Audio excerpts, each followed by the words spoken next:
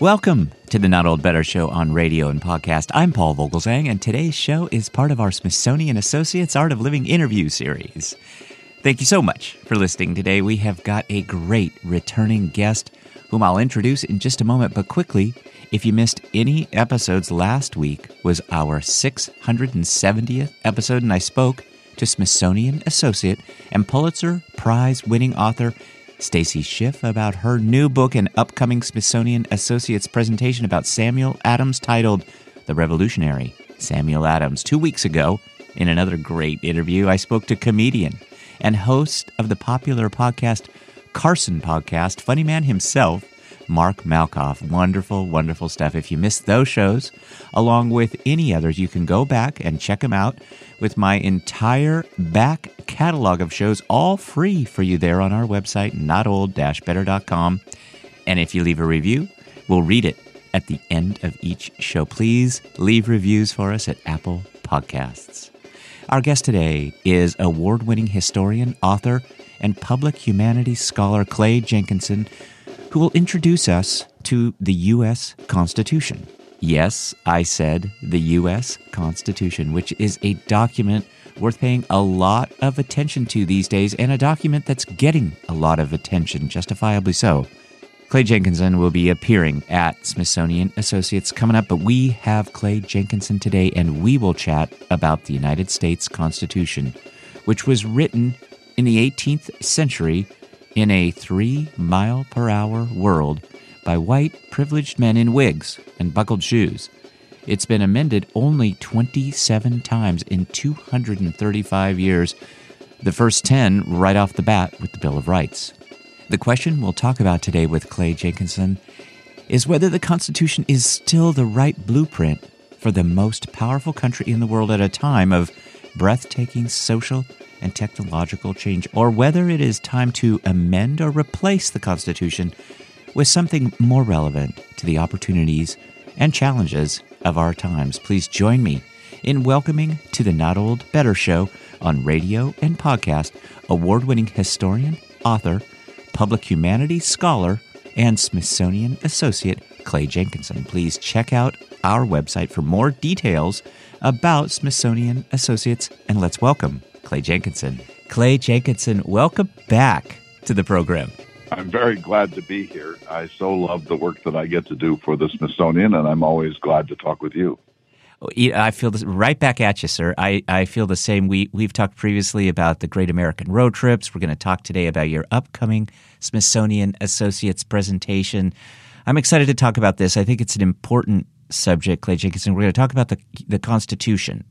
And I wonder if you'd just tell us briefly about your upcoming Smithsonian Associates presentation, maybe how you're going to use Zoom to engage our audience, because we're all on Zoom these days. I didn't know that Zoom existed 3 years ago, and now, of course, we live a day in our lives without it. So I'm eager for that. I've got some slides to show. I gave a talk for the Smithsonian Associates a few months ago on the Constitution, and it got a good response, and there were so many things that we couldn't get to in an hour and a half that Kathy Fuller invited me to come back and do Constitution Part 2. And so I'm not quite sure what that amounts to. I'll go back and summarize some of the things, of course, about the Constitution written in 1787, George Washington presiding, Jefferson not there, John Adams not there, Patrick Henry not there, Jefferson in France at the time serving as the American minister to the court of Louis VI. They hammered out a constitution through the summer of 1787, led largely by James Madison, and it was a kind of revolution from the loose association under the Articles of Confederation to a much more centralized national government with the powers to both hold the states together and to engage in real treaties with Europe, etc. So that's the basis of it. Jefferson, when he saw the drafts of the new Constitution, was a little disappointed because it didn't contain a Bill of Rights. And he thought that the perpetual reelectability of the president would become an issue and would lead to monarchy. And he also wanted a provision prohibiting a national debt or passing a national debt on to the future, etc. But on the whole, he liked it. So that's the Constitution. It was ratified in 1788. It's been only amended 27 times in 234 years, 10 of them right off the bat, the Bill of Rights. The other 17, a kind of a mixed bag. Some are merely procedural. There was, of course, prohibition and the revocation of prohibition.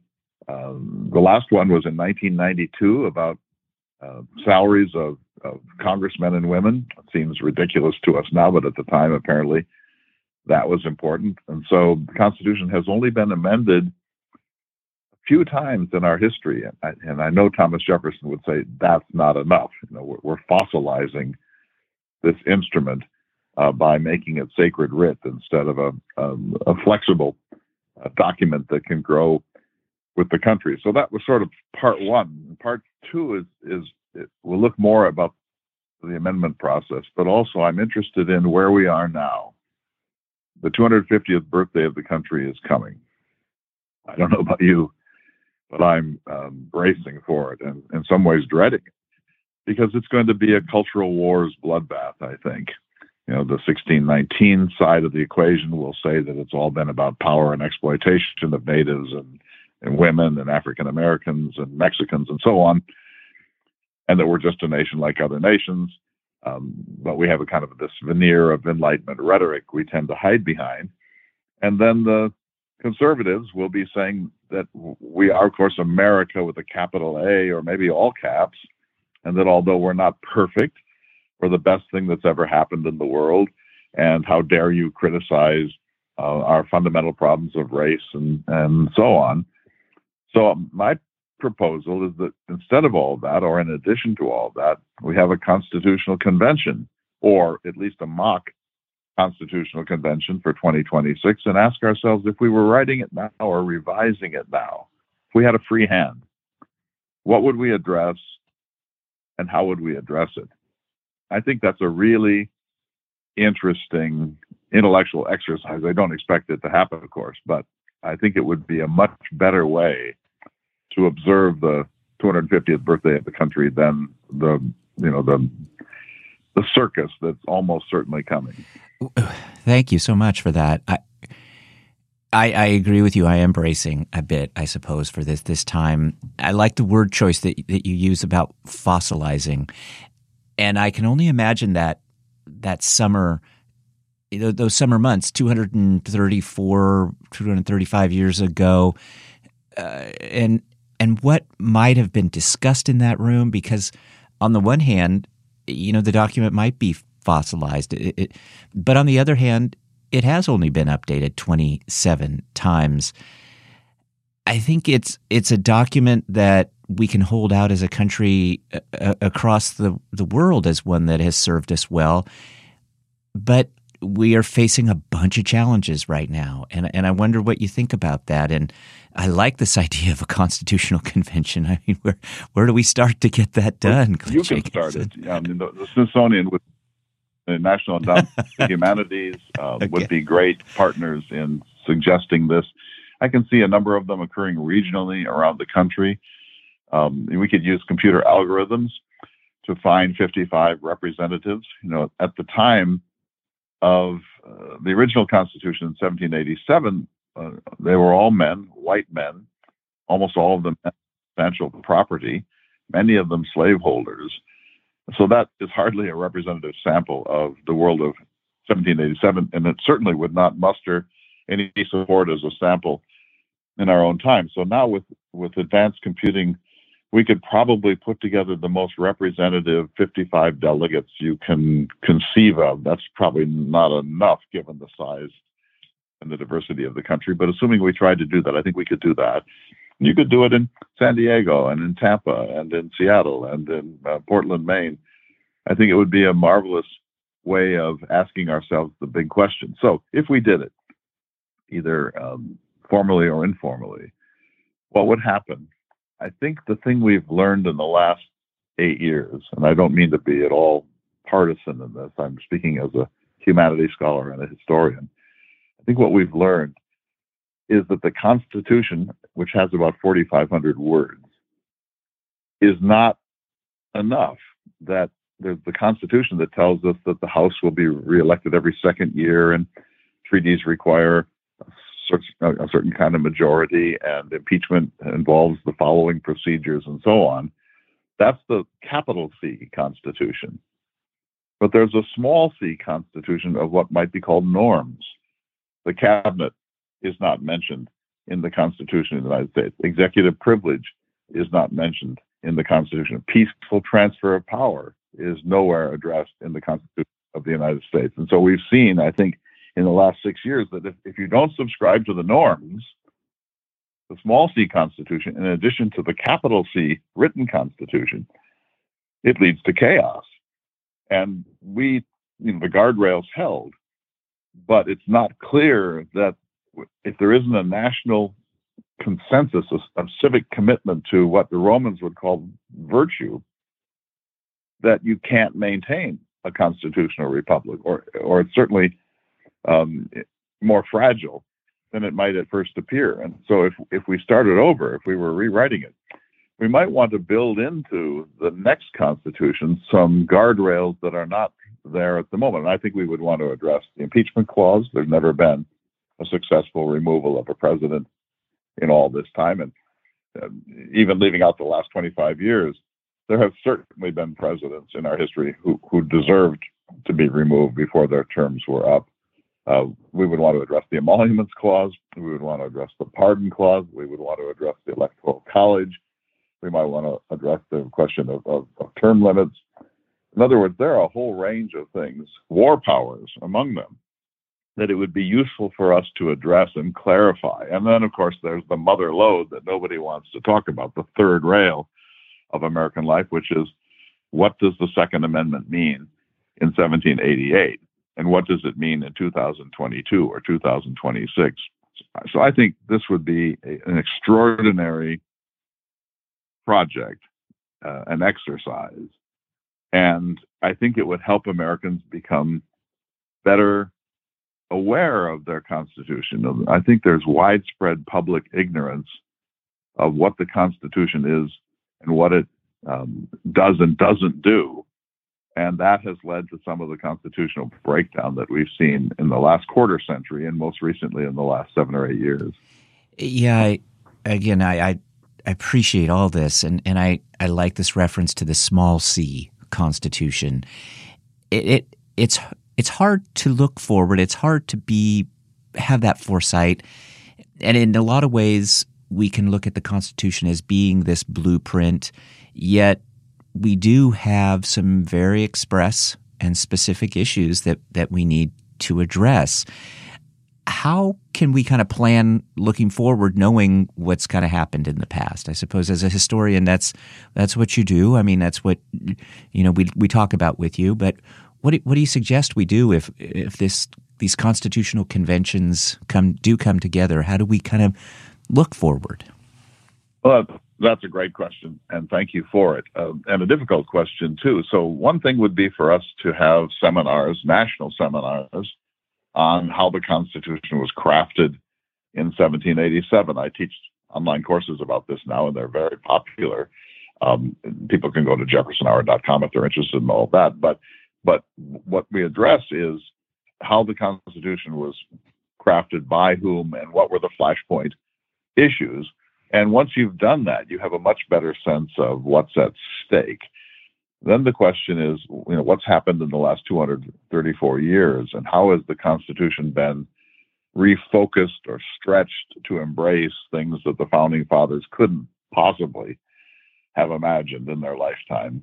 Electricity, for example, or the internet, or an AK-47, or an AR-15, or cruise missiles, or instantaneous warfare, or lasers, etc. So, we're kind of stuck with this 18th century Newtonian document that couldn't have anticipated life in the 21st century.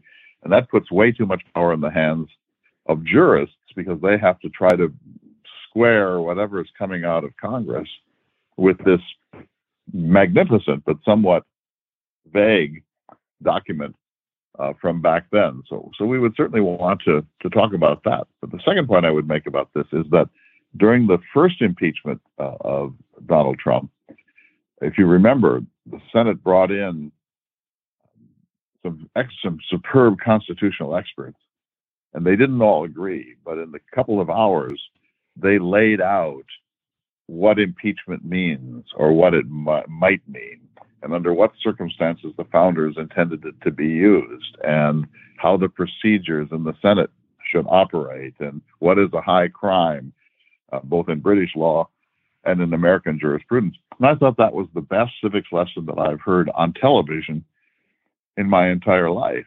So I extrapolate from it. We could assemble the finest constitutional scholars, Madison scholars, Washington scholars, the scholars about the history of the Bill of Rights, and we could have a preparatory set of national seminars to prepare us for this thing. Because I think if we just went in cold, it would be a disaster. We can't work by hunches. We have to work by serious intellectual preparation. So that's what historians or humanities scholars, I think, could bring to the table. And I think it would be, even if it all became an exercise in futility, it wouldn't be pointless, because the civics lesson is so important. I mean, you hear these reports, for example, that 30% of Americans in one poll said they thought Judge Judy was on the Supreme Court.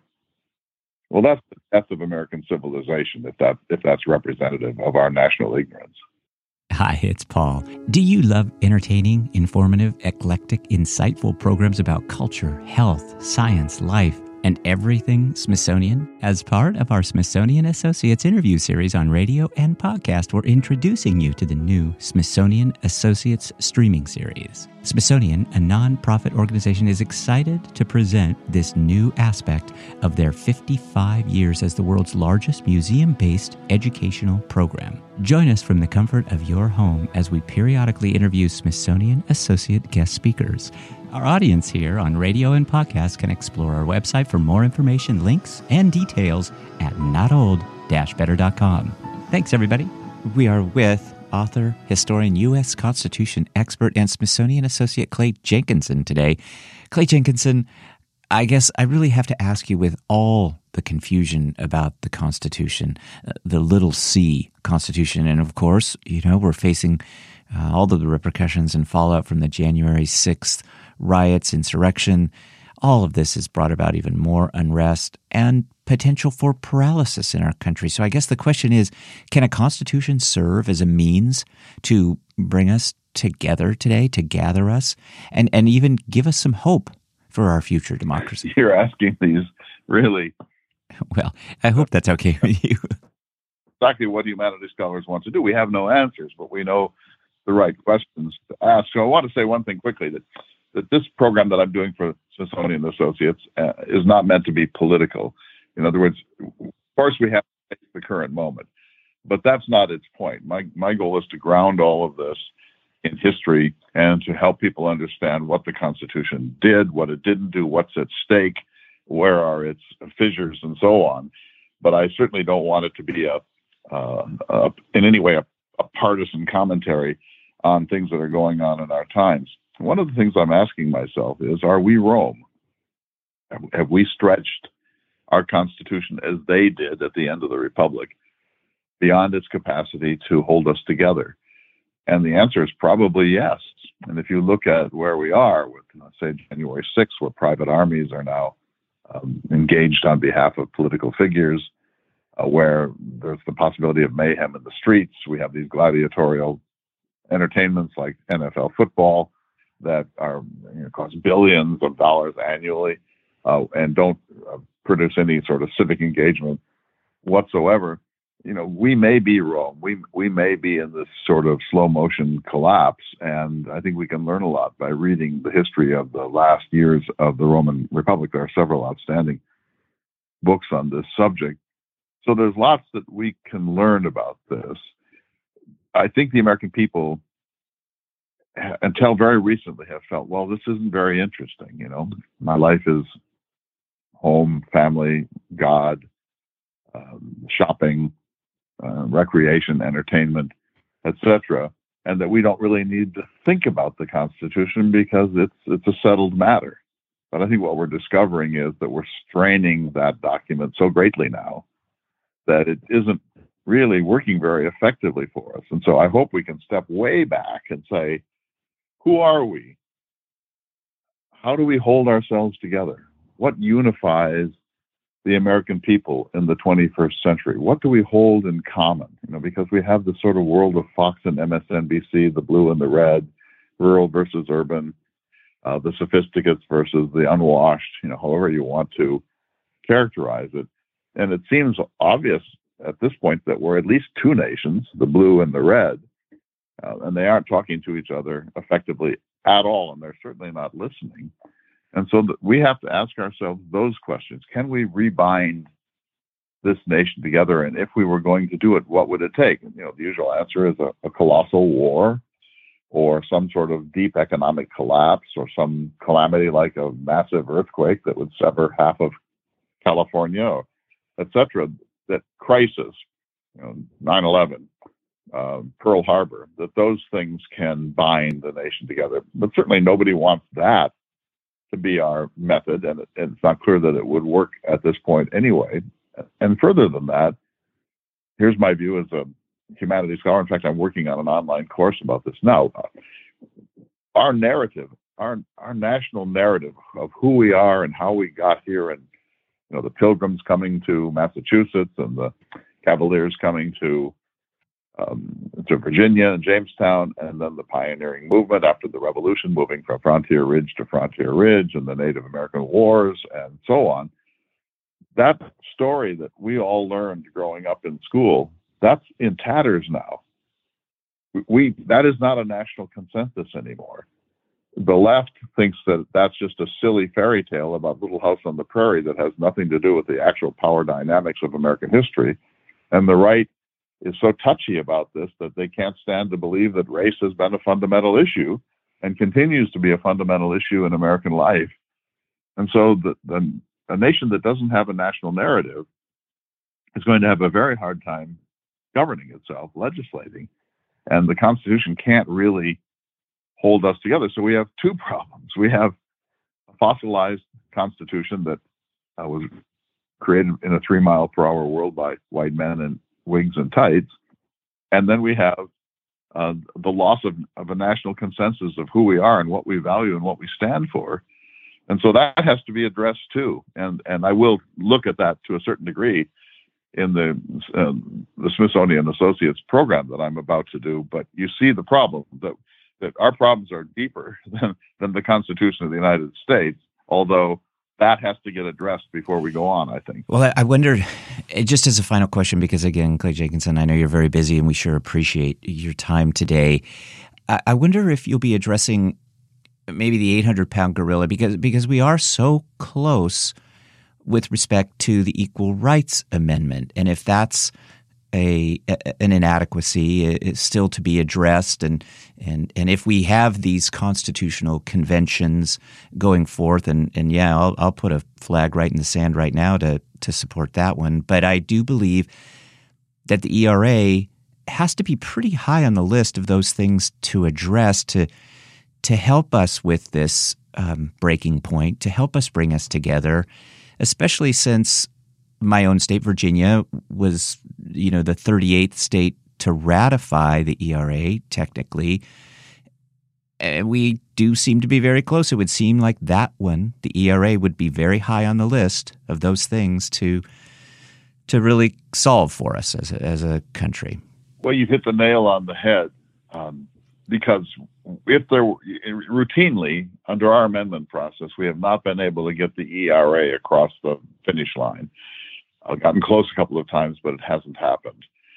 And I think that's the fate of almost any constitutional amendment. It's hard to believe that any amendment could be proposed today, whether it's a balanced budget amendment or a school prayer amendment or what have you, that would actually be ratified. The ratification trigger is very high. 2/3 of each house of Congress, followed by 3/4 of the states.